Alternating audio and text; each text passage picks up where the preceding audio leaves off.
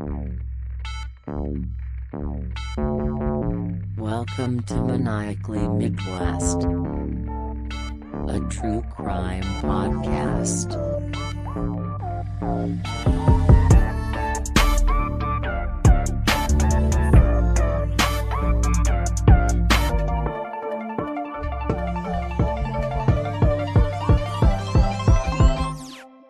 Hello, everyone, and welcome to another episode of Maniacally Midwest. We are coming to you live finally from my office. I'm out of the living room, so it's exciting stuff this week. We're having a lot of internet issues again, so Thanks, that's Spectrum. fun. Yeah, really somebody at them because they're not being very kind. No, they're not. But this week, Katie is going to be presenting a case for us. So for those of you that are not familiar with our platform, basically each week one of us picks a true crime based out of the Midwest, and we share it with the other host and then all of you guys. So one person gets to react along with everybody else. We have really no idea about what's involved in the crimes except for sometimes the place. Yep, and with that, I will take it away. I can hear you. Can you hear me? Okay, yeah, it keeps intermittently freezing the video. Okay, well, you guys, I apologize in advance. This is my internet, and since the week where it took me 6 days to be able to upload it, it has on and off been going on and off, and Spectrum is really excited and keeps offering me options to upgrade. And why wouldn't I upgrade from this amazing service that they're already offering? So at this point, I'm about to go back to dial-up, to be real honest, but bear with us. All right. I will hop into it. If there's not a crap ton of reaction from Chloe, it's probably because she is not hearing me in live time. So enjoy. Okay, awesome. Take it away. All right. Myrtle Underwood was born in June of 1874. She later married Clifford Cook and had a baby boy on March 7th, 1911. Unfortunately, this baby did die 6 days later. Clifford and Myrtle would go on to adopt a girl, Gertrude, who passed away on June 24th, 2020. Holy crap. No, 2000. My bad. So she lived a decent life, lengthwise. I don't know about the quality of life, but none of my business. Did not confirm. Anyways, Myrtle and Clifford lived in Vinton, Iowa. It's a really small town with a population of just under 5,000 people, but it is often considered to be part of the Cedar Rapids metro area. I didn't find any famous people coming out of this town. I'm sure if I would have opened it up to Cedar Rapids, I would have, but I didn't. Is Cedar Rapids over towards the Illinois border? I think so. Is that way? On the map in my head, I'm that way. Yeah. Okay, perf. Okay. So, where was I? Myrtle was an active member of the Women's Christian Temperance Union, also known as WCTU. The WCTU was founded in 1874, and it was regarded during that time as one of the largest and most influential women's groups of the 19th century. They campaigned for suffrage, labor laws, and prison reform. For those of our listeners who are not familiar with suffrage was the whole movement where they were trying to get women the right to vote. Once the founder of WCTU died, they started to distance themselves from the feminist movement, and they focused pretty heavily on the prohibition. And after the 18th Amendment was passed in 1919, their membership saw a very steady decline.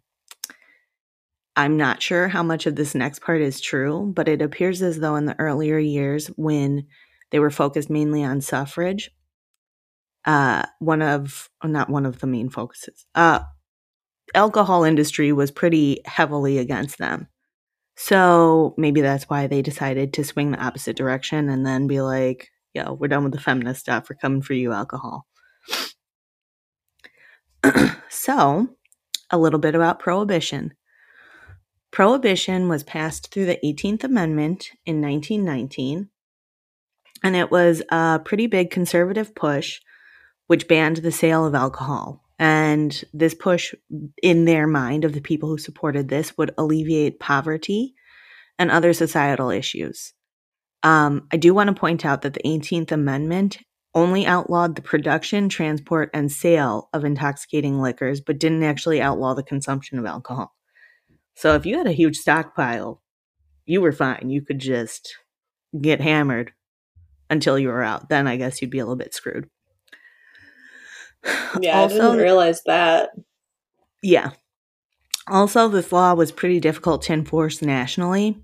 Bootlegging and speakeasies became popular in a lot of areas. Eventually, the 21st Amendment was passed in 1933, and the 21st Amendment actually repealed Prohibition. So it was, I mean, not a long period of time, but a super long period of time to have alcohol banned. So, and this is where Myrtle comes into play. In 1925, she was the president. Yeah. She was the president of the Benton County WCTU. And in September, she was preparing a speech that she was going to give at a WCTU meeting. But speeches to the masses was not all Homegirl was up to. She had just published a list of names of people that she suspected were rum running, which was another word for bootlegging. And this led to... Oh, I like that phrase. Yeah, this led to a lot of people finding themselves in hot water legally. And it was not really a secret that she was not people's favorite person in the area. I mean, okay, if a person was actually doing it, it was illegal. But she was releasing a list of suspected people who were doing it. And what if it was just her suspicion and there was no fact? Like, she could screw them over big time and they weren't actually doing it. So they have like libel and slander back then. Was that a thing?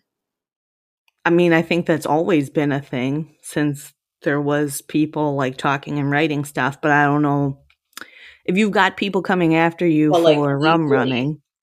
Yeah, I don't know. We'll come back around to it. I do understand. I am a rule follower. Even when I hate the rules, I follow the rules, and I get super pissy when I see people who are like, I don't like that rule, I'm not going to do it. It's like, well, I don't like it either. You have to follow it too. Then again, we're talking about booze. And while there were people that were in support of the temperance movement, there were also a lot of people against it.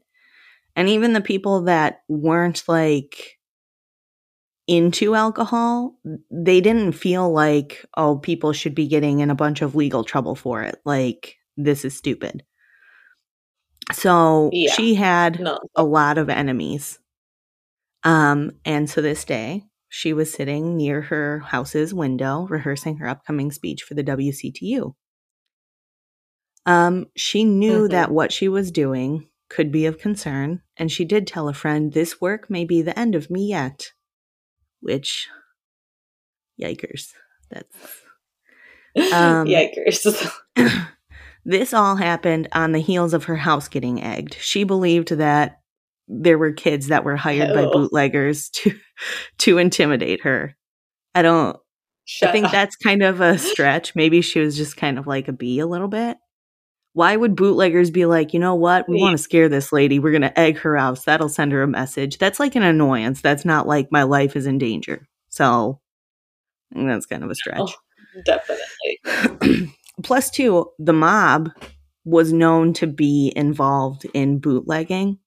Like, well, that's what I was just going to say. I feel like the mob had other tactics besides you would get, like egging houses. A horse head in your freaking bed or whatever, right? Not like, oh, we'll egg her house. And then if that doesn't work, we're going to toilet paper it. Okay, chill out. Mm-hmm. So, on September 7th, 1925, in addition to Myrtle being at her house practicing this speech, her mother-in-law was upstairs Their house was across the street from a train depot, and there was also a thunderstorm going on that night. So it was like there was noise all the time there. But despite all the background noise, her mother-in-law could hear her reciting her speech out loud. And then she heard a loud thunder-like sound followed by complete silence. And something felt really off to her, so she went downstairs and she found Myrtle lying on the floor, gasping for air and bleeding from her chest. Myrtle would pass away. Oh my God. Myrtle would pass away within the hour. And the cause of her death was a bullet through the front window of her home that she was sitting in front of, and the bullet went right through her heart. So that's a good shot. Oh my God. Yeah. So I did mention that her membership / her actions in the WCTU led her to be less than a fan favorite. But her funeral is about to underline a different side of things that probably pointed in not such a great direction as well. The preacher who conducted her funeral service was fully dressed in a white robe and hood. That seems like the opposite of what you would usually wear. It's a pretty specific uniform of certain people. And as the procession went toward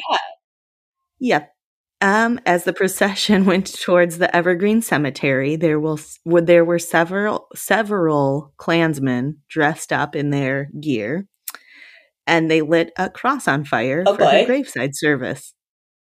So, again, we have people that listen to us outside of the United States and who maybe are not so familiar with the Ku Klux Klan, and or people in the U.S. who maybe don't know the history and the ins and outs of it. So I'll give you a little bit of detail. The Ku Klux Klan, which is also known as the KKK, more commonly in the U.S., was founded in 1865 in Pulaski, Tennessee, by a group of Confederate veterans. So at the end of the Civil War, they called the next era that followed it the Reconstruction era. And one of the bigger and more controversial things and what the KKK had a problem with were the policies that gave rights to the Black population, the people that were previously slaves, or if they weren't slaves, had next to no rights compared to white people. Mm-hmm. Now, this little tidbit is for my mom because her favorite thing is the origin of words. So, for the other people that are interested in a linguistic tidbit, the Ku Klux Klan was derived from the Greek word cyclos, which means circle, and the Scottish Gaelic word clan.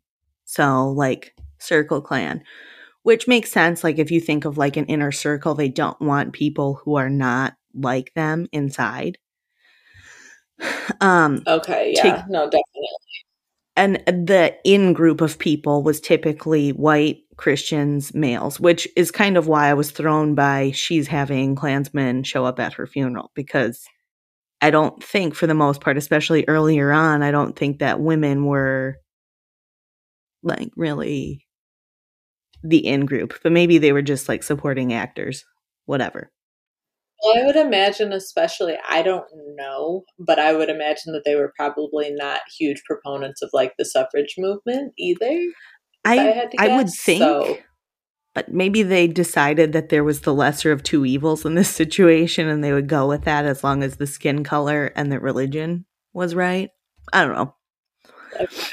Yeah, we're not going to deep dive into that because there's no way to get into those people's minds.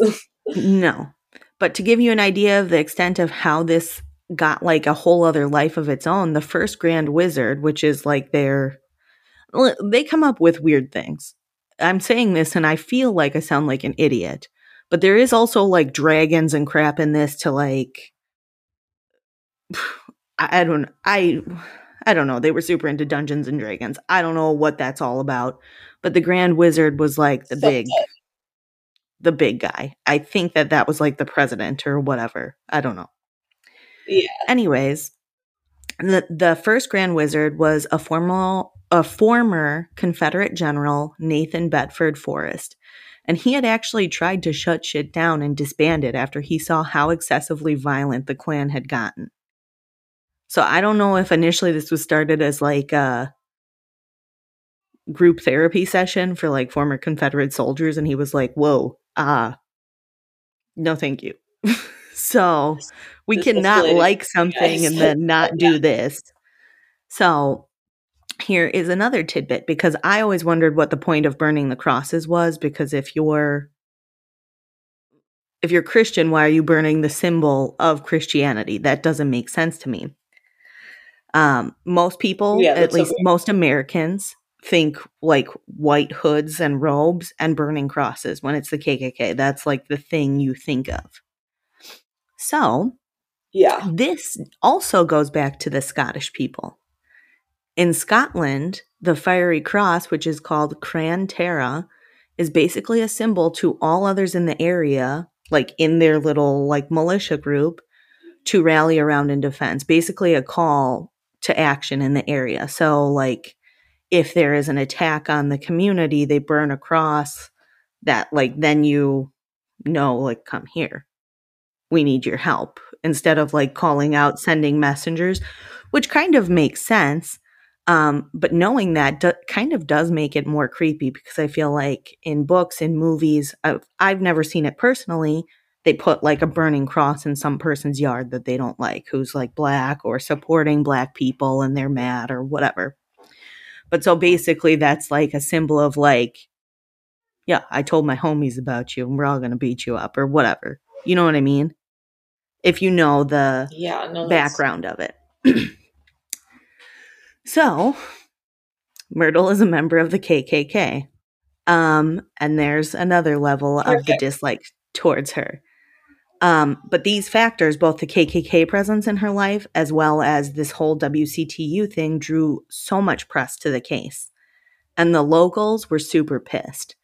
They felt like the national papers tried to, or not the national, the local papers tried to report the facts in this murder that they didn't know who did it. But then they felt like the national ones just wanted like something sensational. So they were making it look like, oh, they harbor criminals and Klansmen and all this shit. And they were pissed. So the first lead that the cops followed, an obvious suspect, was Myrtle's husband, Clifford, who at the time was estranged from her. But he did say that he I was was going to ask, where was he at?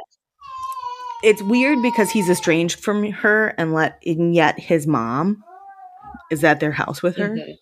But whatever. Right. That's their family dynamic. So he said that he was stranded in Grundy Center because of a rainstorm, and the muddy roads made it impossible to drive, which sounds like a lame excuse, but this is also in 1925. So I don't think that it's as dumb as it sounds today. On the flip side, Clifford was not upfront about a relationship that he had with another woman whom he eventually married. So the police weren't like super convinced by his story because they could tell that he was lying about something. But at the end of this, at the end of this, a salesman who had been in Grundy Center confirmed that he had seen him in the hotel. So he was cleared of any wrongdoing or suspicion. Now, officially, this case is still unsolved, but there was a judge, John W. Tobin, who wrote a book called Tobin's Tales, who devoted an entire chapter to this case. According to him, in his book, it says Harold Ponder is more than likely the culprit. So Ponder was described by acquaintances as such endearing terms as lame brain, dingbat, and blabbermouth, which I'm like, oh, those are some Midwestern insults, and immediately brings me back to It's Always Sunny, where they say Frank has a donkey brain. So yes, but these all definitely fall on that list. In actuality, Ponder had just escaped from the state penitentiary the week before this murder for stealing a car. And as soon as he was considered a suspect, he disappeared and no one has ever heard from him again.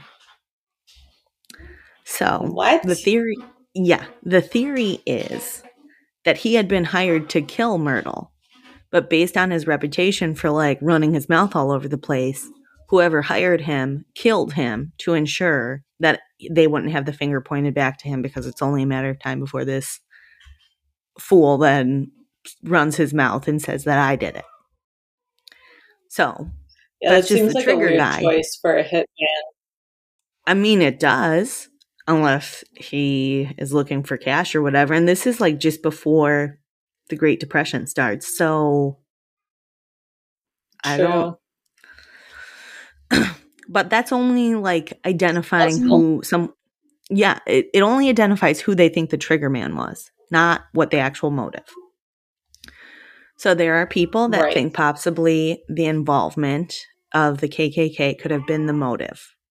And I am skeptical that that's true. And here is why. So after her death and the national coverage that ended up painting Vinton in the light that they harbored bootleggers and KKK, the police were like, yo, you can't have meetings in the public anymore. And the KKK went underground, and then the area claims that shortly after that they left completely, which, sure, okay. But my point is that the area had to be called out for them to have an issue with it, that I kind of don't think that, I mean, I guess it could be a disgruntled person who felt like they were on the target of this, but I kind of don't think that as like a community that seemed unbothered by this behavior that happened openly, that would have been the biggest motive. I think Right. That doesn't that, seem like enough. yeah. The other thing that I feel like is weird is, in my head, I guess I thought the KKK was just a thing that happened in the South, that it wasn't like super active up here. And obviously I'm wrong, but I don't know. I just felt like that was a more Southern thing rather than a Northern, but people said. Yeah. So At that time, at least. the other theory is that someone killed her over the attack on alleged bootleggers. And I think that this probably is way more likely. Like I mentioned, the mob was super involved in bootlegging during the Prohibition. And I mean, I know people love to have drinks, so there's that. But probably True. I wouldn't think that it would be a person who's like, gotta have my beer. It's probably a person that's like, you are standing in the way of me making money. Like, this is my livelihood. Yeah. I am doing this. They obviously were doing it to make a bunch of money. You can charge more if it's harder to get. So I think that that's probably a lot more motive if it was a person who locally was selling liquor, or it could have been a person who is distributing it, which could lead back to the mob. And realistically, I think it's more likely that it's the mob, in my personal opinion, because I feel like they would do something like have a hitman to hit someone and then turn around and be like, you're done. So that is the end of that. Well, not only that, but oh, sorry. Go ahead. I feel like the mob also is better at just like covering things up. Like if they didn't want something to be found out, it's not going to get found out. I agree. I will say, so this is kind of the end of that. There is no answers, which I don't like doing unsolved because of that reason. But the people in the area say that the positive change that came out of this is that the attitude towards bootlegging changed, because people were like, well, if this had something to do with that, we didn't think that bootleggers should be taken seriously, as in punished by the law. But if that brings a whole other element of crime to our community, then we do have a problem with it. So he said that he felt like even though this happened, that was kind of the positive aspect of this murder, because people then were like, okay, no, it's not okay. Whereas before they were like, who cares? Leave them alone. So that is my quick little historical murder. And well, I have to say, we don't usually end on positive notes from murders, so that was new this week. no, we Lessons usually learned. don't. And I think that it's important also. I like to hear a murder where the person is unlikable. Not because I like to hear them murdered, because I realized as I said that sounds bad. But I think that it's important when we're listening to like murder like cases that there really isn't a good thing, like a good victim. Like a lot of the times we hear this person was so loved, they were a great person. And that's fantastic. I'm glad that there's people that remember someone as like, oh, they were so loved. But there are people that it's like, you know what? Their face was so punchable. I could not stand them. But it still is a crime. So I like to do those or read them or listen to them because I think that murder is serious regardless of who the victim is. And I think that sometimes we forget that and we need to see a victim who plays the right way. You know, sometimes we find a murder victim who was cheating on her husband and people then like try to like slut shame and almost tried to excuse the crime based on the person's behavior. And that's not how it works. There's nothing that you can do that deserves to get you murdered. So, Absolutely. Now we are going into an important topic. Buckle up. In the shower. In the shower. In the shower. If you use a bar of soap, answer us this. Do you take the bar of soap and rub it all over your body to wash yourself that way? Or do you like lather it up in your hands and then rub it all over your body?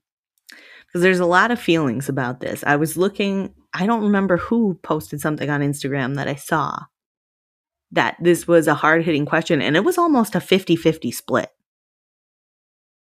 Because the people who do it one way... I feel like... Yeah, what's yours? Well, I was just going to say, I feel like I'm going to just go ahead and say that both of our husbands feel much more strongly about this topic because we're both married to like weirdo clean freaks. And like Katie and I are clean people, okay? I just got out of the shower for the record. But these psychos just have a lot of feelings about cleanliness. Yeah, okay, so I use liquid soap and a loofah, so this doesn't like totally apply to me, but I was telling Chloe the other day that my husband, well, he does a thing called the squeak test where he will take a shower, and if I'm like walking around upstairs and I hear the shower running, I know when he's close to the end of it because you can like hear him rubbing his skin, which that sounds really disgusting on my microphone, but it's like the like where it's like wet. And he's like making sure because you're not fully clean unless your skin squeaks because it means that you have like dead skin and stuff. In addition to that, he has a lot of feelings about the bars of soap that are sold in the United States. I mean, he is foreign, but he says that they add too much lotion or perfume or something and that he feels like oily or greasy after a shower. So when we go to Bosnia, we buy a crap ton of bar soap to make sure that we are up to standard. But that being said, I will say, if I have used a bar of soap, I would put the bar of soap directly on my skin. I wouldn't like lather it and then do that.